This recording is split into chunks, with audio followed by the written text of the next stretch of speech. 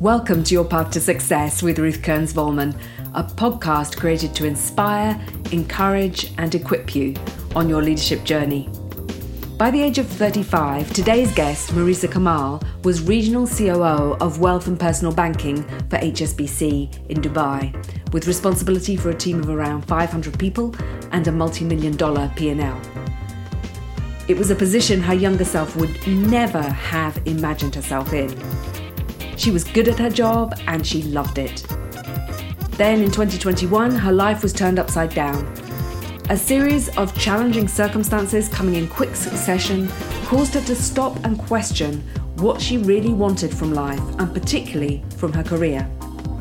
She took 12 months to dig deep, take care of herself, and get support to work through her questions. 2 years later, Marisa has created a life and career much more aligned with her purpose and values. As a certified coach and consultant, deeply committed to fostering diversity and inclusion. During this conversation, you'll hear us talk about how Marisa established herself in the first stage of her career, how she navigated the valley in between, and how she redefined success for herself as she discovered and developed her purpose for the next stage. As fellow Gallup strengths coaches, you'll also hear us talk about how our strengths shape who we are and how we show up at our best at work. Enjoy the interview. Today, I'm with my friend and colleague, Marisa Kamall, who is a business consultant and executive coach. And in her former career in banking and financial services, she was Regional COO of Wealth and Personal Banking at HSBC, located in Dubai, which is where she works from today. Welcome, Marisa. Thanks so much, Ruth. It's great to be here. Really looking forward to the conversation. Yeah, and we met because we're both Clifton Strengths coaches, and we have a shared belief in the power of equipping people to understand and lead from their strengths. So just for people to get to know you a bit, what would you say is your greatest strength and perhaps your biggest potential blind spot? Yeah, so it's a bit of a funny one. I guess if you're not familiar with Gallup, then you probably haven't heard of this. But my top strength is something called woo. And that basically means that I love to meet new people and I love breaking the ice and I love being involved in kind of big groups and social events. The biggest blind spots for me, how that plays out sometimes, is I can be having a conversation with one person at a party, but I've got my eye on kind of what's happening over the other side of the room. So it's a bit of a fear of missing out. And then when I think about that in the workplace, I can be quite desperate to move on from something. So once I've completed something or I've outgrown it, I'm looking to, I guess, move up and undertake new tasks and new roles and responsibilities. So WOO is actually an acronym, isn't it? It stands for winning others over.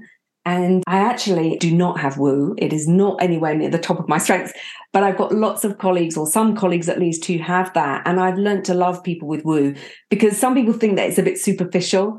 But actually, what I love about people who have this strength is that they tend to be genuinely warm. They're really good at making people feel comfortable. And that's super helpful, actually, for the group, as long as you can keep them involved. And I was just curious, though, as you were talking about it, this idea of new things and so on and wanting to move on, is that really about woo, or is there another strength there that you would associate with this liking to do new things and starting things and so on? Yeah, so I've also got in my top positivity, adaptability, and maximizer. And that's all about, like, the combination together is all about kind of getting things started, wanting to be the best possible and deliver at kind of a maximum pace, and then not move on, but it's all about variety. Yeah. And with that, kind of bringing in new people, new ideas, that's what I like. A lot of change. Yeah. Adaptability. So you're quick to like shape things and move on when things change and so on. Mm-hmm. That's brilliant. Absolutely. And what I love about this tool actually is that the way the strengths are framed are sometimes things that maybe growing up I would never have thought of as a strength, but have actually shaped who I am. So one of my top strengths is individualization, which is seeing everybody as an individual, and I love to see people's unique potential. And another strength I have is connectedness. And I realized when we were on the course together that those two together is what makes me do what I do, like to see people's individual potential for who they are. And then that together, this connectedness is that together we can make a difference. Everything's connected. So yeah, it's really powerful. And as we talk about that whole discovering who you are and how it impacts what you do in your life, I'm just curious how you got into financial services. Yeah, thank you, Ruth. So it's interesting, actually. So in terms of my background and my childhood, I come from a family of entrepreneurs. So my dad, my brother, both salesmen, very successful, and just that, I guess they've got woo as well. It's what they thrive off and why they're successful. But yeah. I went to college and I did the usual educational route, whereas I'm the only person in my family to have been to university. And I think actually to have been to college, I think my parents and my brother all left by 16. And I did well at college. Again, even at college, my path changed drastically. I started doing all the kind of science subjects because I wanted to be a plastic surgeon. I don't even know where I got that dream from. But then I was presented with a pig's eye and some kind of like surgical equipment, and I just couldn't touch it. Well, that was good that you found out before, right? Yeah, exactly. And so then I switched and I thought I'll study kind of law, politics and maths because they're good subjects. Whatever you do in life, if you have that kind of foundation, you'll be successful with those. Mm-hmm. And then that finished and I just sort of moved on naturally into university. Again, I think, looking back on it, it was quite unnatural for my family, really. And they sort of guided me into it because they were proud of me. And it's a good thing to do. It's a logical next step.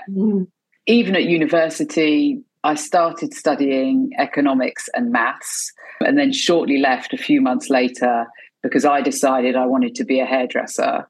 So I left, arrived home. My parents were like, why don't you go traveling, give it some more thought? Like hairdressing's great, but you've got this like educational side to you. Why don't you think about using it? So I saved up, traveled the world, came back and I thought, right, I'm going to study law. So then I went to university in London and studied law and I had a great time and it all worked out. And again, I did reasonably well.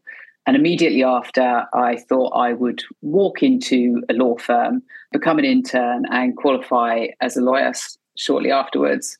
I then realized actually that's really tricky because every other lawyer or barrister has spent their summers doing internships for free at law firms. Whereas I've been in Europe having fun with my friends. And it's quite difficult. You actually have to work. You have to work hard. They work you quite hard. Exactly. So then I went into my first role. Lawyers are not so known for woo either. Yeah, I don't think so. And I think actually I see that now, and we'll talk about that, how that's played out and why maybe I've been successful in what I ended up doing. But then after that, I had my first role as an adjudicator. And then within about 10 months of that, I thought, no, this isn't for me. So at 24, I set up my own consultancy. And I would say it was all in financial services, so kind of linked to law and the adjudication role that I'd had before. But this, I would say that I kind of winged it, I guess, for a couple of years. Again, maybe a bit of imposter syndrome, but I would say that was probably very real, age 24, doing that and having a couple of people working for me as well. But the entrepreneurial spirit was there, right, that you grew up with? Yeah, exactly. And what I got from my parents was that I always felt like I had this fallback of, if this doesn't work out, I'll go and sell something. I don't know what, but I'll go and sell something. I'll sell houses if I have to. So I've always had that, I guess, confidence, but not necessarily in what I was actually doing. And then after doing that for a couple of years, which was very, I would say, successful at the time, I decided that I needed a mortgage and I wanted to buy a house in London. So I started to work at Barclays Bank in the UK. Again, a year in, I felt like this isn't really for me. I feel like the universe now, when I reflect, was trying to steer me off, but I just didn't listen to it. I thought, no, hang in. And I had an amazing boss at the time. And I said to her, look, I want to leave and I want to work in fashion PR. I just want to work in something that excites me. I'm really into fashion. That works for me. And she said, look, stay. I'll make sure that you get a good bonus. And when you get your bonus, then you can go off and do what you want. But at the moment, I would say that if you want a pair of shoes, then you can go and buy them. You don't have to work in fashion PR to get that. But I actually recommend that you go to a consultancy firm rather than stay kind of in-house within financial services. And that kind of sexier side, you'll probably enjoy. And it's way more varied versus what we do here. So I made my decision. So there's a bit of carrot there and a bit of stick in a way, a bit of knowing who you were, but a bit of sort of trying to incentivize you to stay for a while. Yeah, exactly. So I did stay. I waited for my bonus and then I went to look at industry and had a couple of job offers on the table. One was with a consultancy firm and the other one was with HSBC, where I ended up staying for 9.5 years. And they sort of convinced me to go there over the consultancy firm on the basis that it involved loads of travel, it'd be very varied. And it sounded exciting, it ticked that box for me of travel. Mm-hmm. And also in a global organization like that, just meeting people from all over the world and just the mix of diversity and culture. And then I can't believe 9.5 years passed, honestly. Mm-hmm. So within that 9.5 years, I had 6 very different roles. I worked in risk, compliance, finance, strategy across Latin America and Europe. And then that culminated in me being here in Dubai as the regional COO for wealth and personal banking. Yeah. So yeah, just a long journey and various different points where I sort of had a bit of self-doubt, but I continued. And it's interesting, isn't it, how this initial part of our career, getting ourselves established, is a mixture of our experimentation, of who we are, of what we've known, of what we want. Like you sort of mentioned you were driven a bit by the shoes and the status, and also then there comes I want to get a house, so I have to have a mortgage, so it has to be a bit stable. And these considerations of how we're establishing ourselves in the world, essentially, and how you were still driven by the same parts of who you are, like the variety and the travel and the excitement and all your people skills, in fact. So once you got to that point and you're in quite a position of responsibility by this stage, 500 people reporting to you, working in your team, you had huge P&L responsibility. What did you love about what you did? And what was perhaps less appealing or maybe even missing from that job? Yeah, so I think what was appealing, I guess the money, is difficult to not talk about that. And throughout, I guess, the first stage of my career, which we're still talking about, I was very driven by money. But outside of that, I just loved the energy, the buzz of launching new products, being in big strategic meetings, to bringing the team together more than anything and seeing people grow. So for me, I very much of if you get the people strategy right, the rest will take care of itself. And I don't think all leaders have that view, but I believe that if people like you, they're aligned to the company's vision, objectives and strategy, and they know what it is, they'll go above and beyond to deliver. So I had hugely successful teams there, and I really thrive off, like I said, meeting new people, and I have a genuine interest that's perhaps a bit deeper than some woo, and that comes from a bit of individualization, which I have as well, which you talked about. So I like getting to know people on the surface, but I also like to get deep with people and bond over food and experiences. And here, particularly in Latin America, I had it as well. I lived in Brazil for a couple of years, but here as well, it's 90% expat in the UAE, and there's something like 130 different nationalities at HSBC here. So it's incredible to work and get to know people at that level. And I haven't seen it anywhere else in the world. I think what I found less appealing, which I actually learned to overcome, but kind of at the start, and then some situations I would get myself into, was that real imposter syndrome. So never really feeling like I was the full package. And I think that comes from this.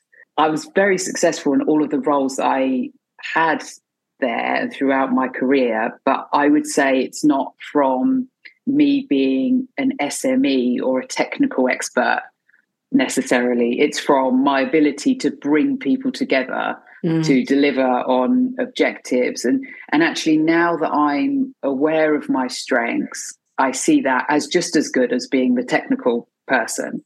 It's just different, right? I don't spend time perhaps to learn about all the details, which is a passion for a lot of people. But now I've realized that I don't need to, and I don't pretend to. I started to overcome that imposter syndrome. I started to just be realistic about stuff and stop imagining things are worse than they are. I looked back at history where I've been successful and the reasons why. And, I was vulnerable. I would tell people if I felt uncomfortable or I felt like I wasn't the best person to be speaking at an event, or if I needed help. I didn't pretend. And then there is part of it, which is just practice and make out like you're good at it. And you are, It's interesting, isn't it? Because you're talking to some of the principles that we work on with people's strengths, which is when you started owning who you are and not trying to be someone you're not, you also get better at including people who are good at those things, because you don't need to be good at everything. You can use other people in your team to deliver with you. So I think the partnerships idea is good. It helps you and your confidence of who you are, but it also helps include other people. Absolutely. Yeah, absolutely. And I'm fascinated now by other people's strengths.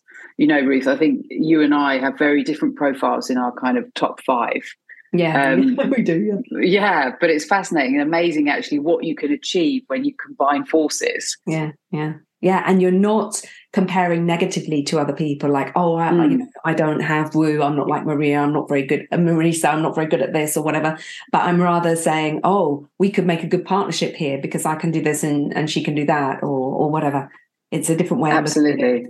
Yeah, there you are in this kind of really big role, and you have your first child in 2001, you go on maternity leave. Tell us about what happened then. Yeah, so I guess my whole life got turned upside down and it's crazy. So I had a baby in 2021, Paloma, in September, and it really hit me like a ton of bricks, honestly. So I worked up until the day she was born. It was crazy busy, usual handover stuff, like being delayed for various reasons.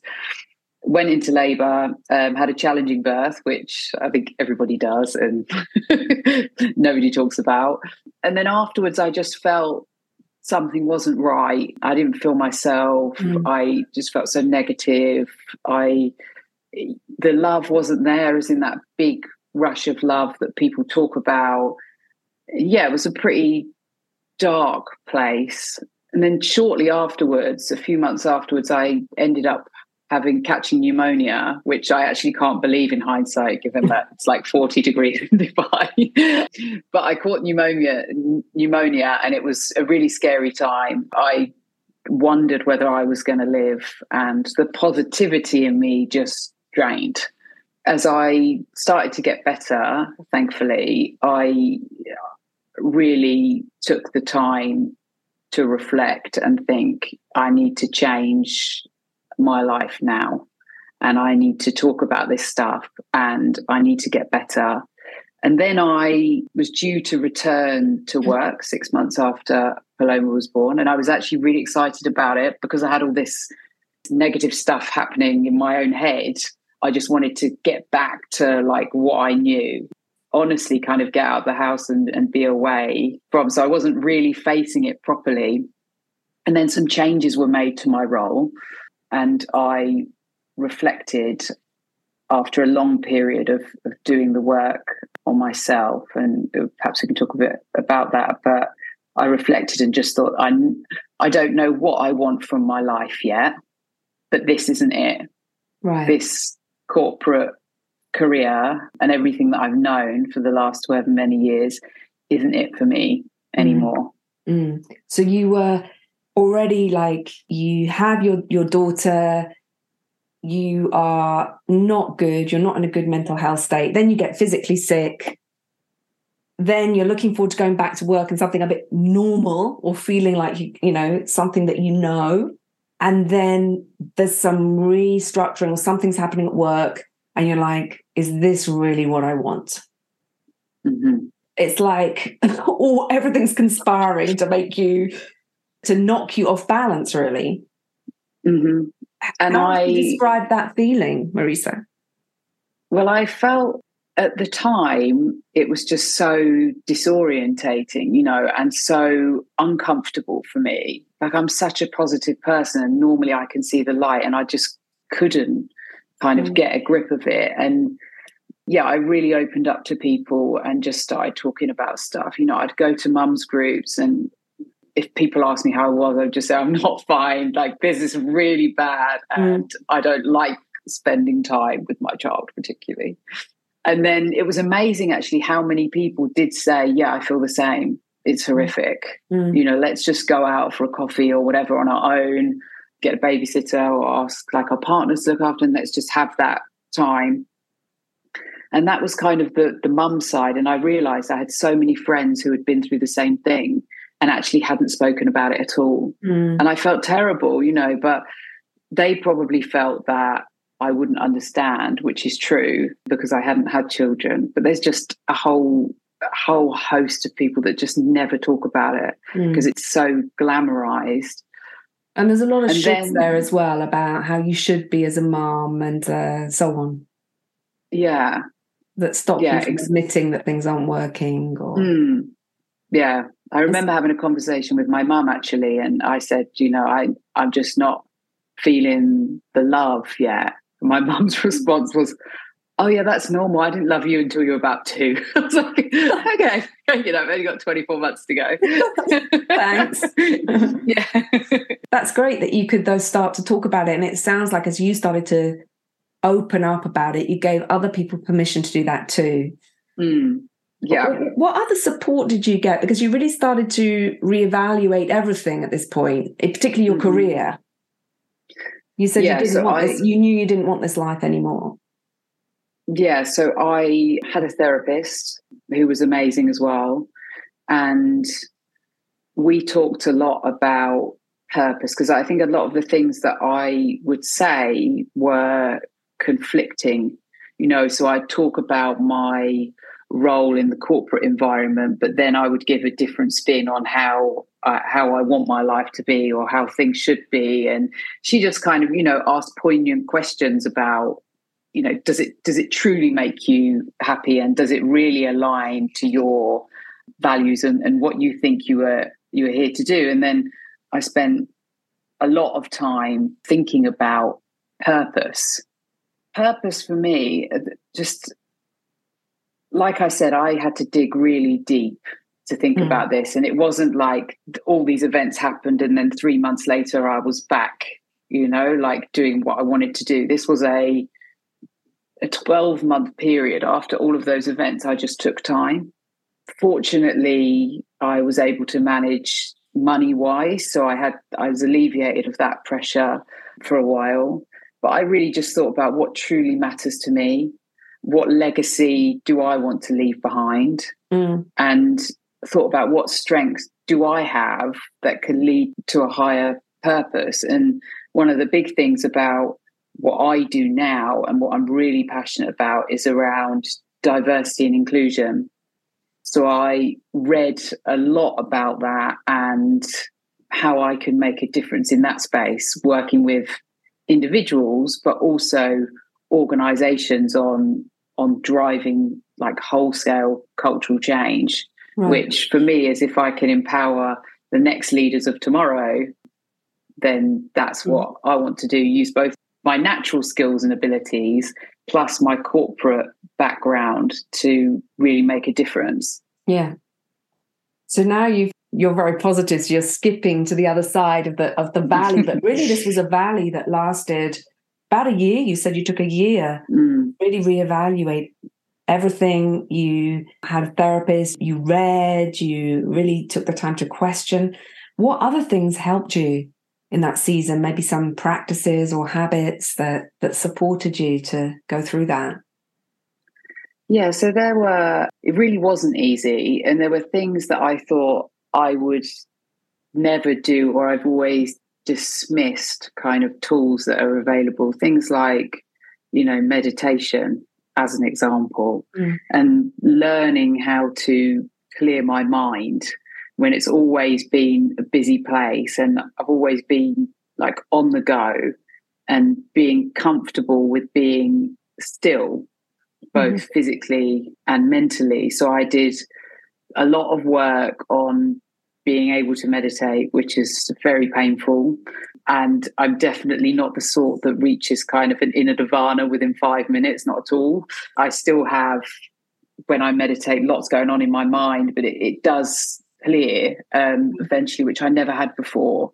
And I feel like off the back of that, I'm a more thoughtful person generally in terms of my actions and the way that I respond to stuff. And it's not in the meditation when that happens, it's outside of the meditation. I'm able to kind of click back in and think more logically. Well-being more broadly. When you're in corporate environments particularly, it's easy to get into this 12-hour day and think it's normal. And you're all there, at 8 p.m. having a meeting and getting hyped up about, the next day's strategy meeting or whatever it might be. And actually, when I reflect, I think, what do I want my legacy to be? Who do I want to spend my time with? And what's important to me? And the reality is, I'd rather be at home with Paloma and my husband, or out seeing my friends, or, even at the gym or reading a book, than I would really be in those environments sort of building up on potential burnout, which is what happened to me in the end. And, on top of that, you went through this tough valley, you reevaluated, your purpose and so on. And we often talk about, the first part of life, the first part of the career is all about establishing ourselves in the world. We find a partner, a family, a house, a career. We're known for something. We become someone. And then in the valley, life knocked you sideways. And you had to almost redefine or reimagine your purpose and what success means to you. How do you define success for yourself now? Yeah, so I love the reflection. And it is crazy, actually, that you are handed a definition of what success looks like. In the Western world, that's very much you go to university or you have your own business, you earn a lot of money as much as possible, you buy a house. Even when I think about, I was desperate to buy a house at 24. There's no reason for that, really. And we're that proving ourselves, proving energy, right? Yeah, 100%. And that then shaped that need or want to buy a house, then shaped the next steps. And one thing I really hope that I don't pass on to my own children is that, it's like zero base expectations. You do what you want to do, what makes you happy, and you follow your heart and your passion. And I believe you'll be more successful as a result of that. In terms of how I define success, it's really about aligning my actions with purpose. I want to have a meaningful impact on people and the world. And when I look at kind of what I used to do, it was exciting, and I love working with people. And don't get me wrong, I understand why people are there and why they do what they do. But for me, the content was very dry. I like to make a difference to the way that people feel. And that's difficult to do within that corporate kind of structure. You can create an ecosystem within your team, but there's lots of variables outside that impact people as well. My personal definition of success would be to make workplaces more inclusive and be able to empower others. How does that success play out in your whole life, not just in what you do for your work? What does it look like at home, success? Yeah, so from a good question, and perhaps way more important. So in terms of how that plays out at home, I want to nurture the relationships that I have and really enjoy myself, and I'm a much better person now at home. I'm much more present. I don't have the weight of the world on my shoulders that doesn't need to be there, I want to be fit. I want to be healthy. I want to make the most of life. I want to travel. I want to meet people. And I know this sounds really cliche, but I think when you've been through a really challenging time, you do appreciate the smaller things and your health so much more. And now, can I say, would I be proud of everything that I've done in my life?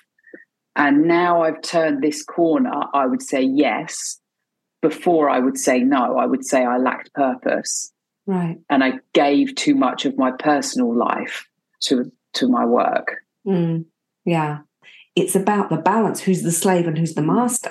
You know, we build up these things for ourselves in our lives, like our career or a certain financial success and standard of living, that become the master that we have to keep feeding, rather than asking, what do I really want?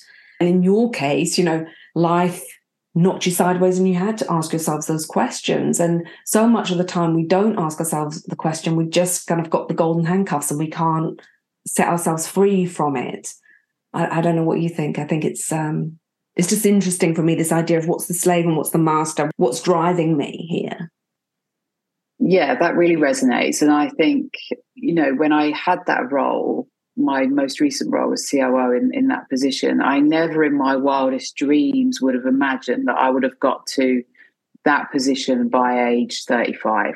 You know, when I first started out, it wasn't even an ambition of mine, honestly. And then when you start to look up, it's like, okay, that sort of thing's like the golden position. Okay, that's great. You get there and then you reflect and you're like, is this it? Right. You know, which didn't fully satisfy me, even though I'd reached way beyond my ambition. I get what you're saying as well around the need to prove yourself and say you've done certain things. And strangely, I still have that now. And I'm doing some work to try and let it go, you know, so not preempting and explaining who I was. And I shouldn't even say who I was, because work shouldn't define like who you are at all. But I sometimes feel the need, particularly when I'm meeting new coaching clients or going into organizations, I always say what I used to do. Yeah, and there is a place for that because, you know, as I said to you earlier, that people want to know that you can identify with where they are. And you then give them hope that perhaps there's something different. If they're asking the question, is this it? You know, the is this it question is a healthy question. It's a normal question. You know, I think at 35 plus, when you've been, you know, 10 plus years in a career, it's a healthy, normal question. And so, you know, that's a message also to people listening is this is a normal question. You don't have to be, you know, completely have a health crisis to ask yourself that. But it is work. You know, there is a valley there that we go through before we start climbing another mountain with another purpose, which is what you're doing now. And on our way up the mountain, it's interesting, someone said this to me a few years ago. On the way up the mountain, we start to let go of things that are holding us back. And that this second mountain that you're not more climbing now is much more about giving back and purpose and a more fulfilled life, a more complete life than the first stage of your career. I want to close, Marisa, by asking you, for people who are listening who may be going through this tough period of the valley, what encouragement or advice would you give to them? You know, these people who might be struggling with these questions about if they're in the right place or even going through very difficult health challenges like you were. So the biggest thing is acknowledge your feelings and sitting with it. You know, it's not going to last forever. Like I said, my own journey was a year before I really kicked things back off again, snapped back into action. But that took time. It took introspectively looking at myself, my values, my purpose, and what I want, and then looking at what was available to me. It's okay to take a break. Don't feel guilty about it. You work for so many years in a corporate environment or, you know, trying your own business. It's okay to take a break. Life doesn't necessarily have to revolve around work, and it shouldn't do. Reach out for help. Talk about it. Use your connections. People want to help. They get satisfaction from helping other people. You know what it's like when you give. It feels good. And one step at a time. So don't look to the top of the mountain. Look at each step that you're taking and celebrate those wins. I mean, if I reflect on where I am now, even, and you can hear how positive I am about it, I'm probably on step 3 of 20, so, and I'm happy because I'm doing something that I really care about and making a difference. So those would be my reflections on my valley and how they might play out to someone else. So acknowledge your feelings, reach out for help, celebrate the small wins step by step on your way up. And, I think it's so important to have people who can hold out hope for us. And I think that's what you're doing. So thank you so much. I personally, having got to know you a little bit over the past few months, have a lot of admiration for your journey, both the first mountain and the courage to go through that valley and carve out a second mountain. So thank you so much for sharing today. And I'm sure a lot of people are going to find what you've shared really, really helpful. Oh, thank you so much. I've really enjoyed it. Thank you. Thank you. Marisa's life was turned upside down, and it forced her to reconsider what she really wanted in work and life.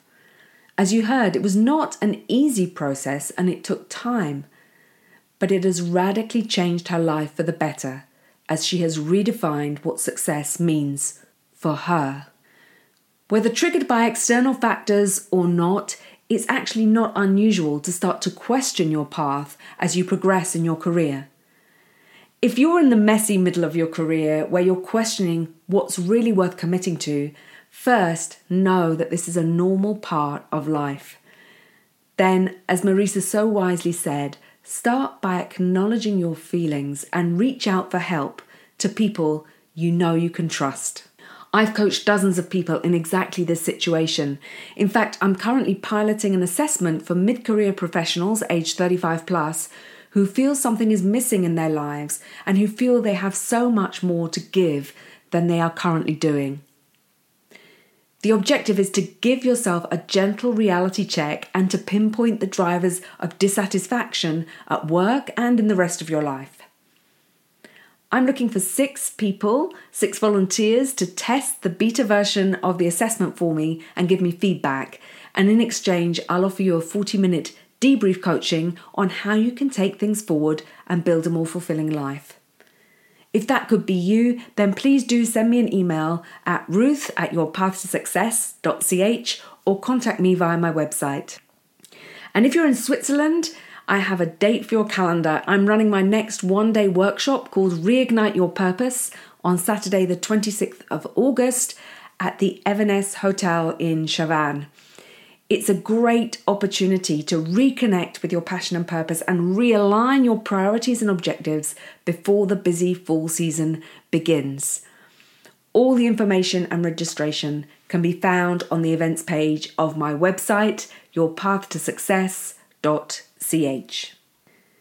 I'll be sharing more about what I've been learning about the different stages of life and what I'm calling the first and second mountains over the summer. So don't forget to subscribe to the podcast to be sure you don't miss an episode. Have a wonderful summer. Take the time to refresh and renew your energy and to consider who you are becoming and who you want to be.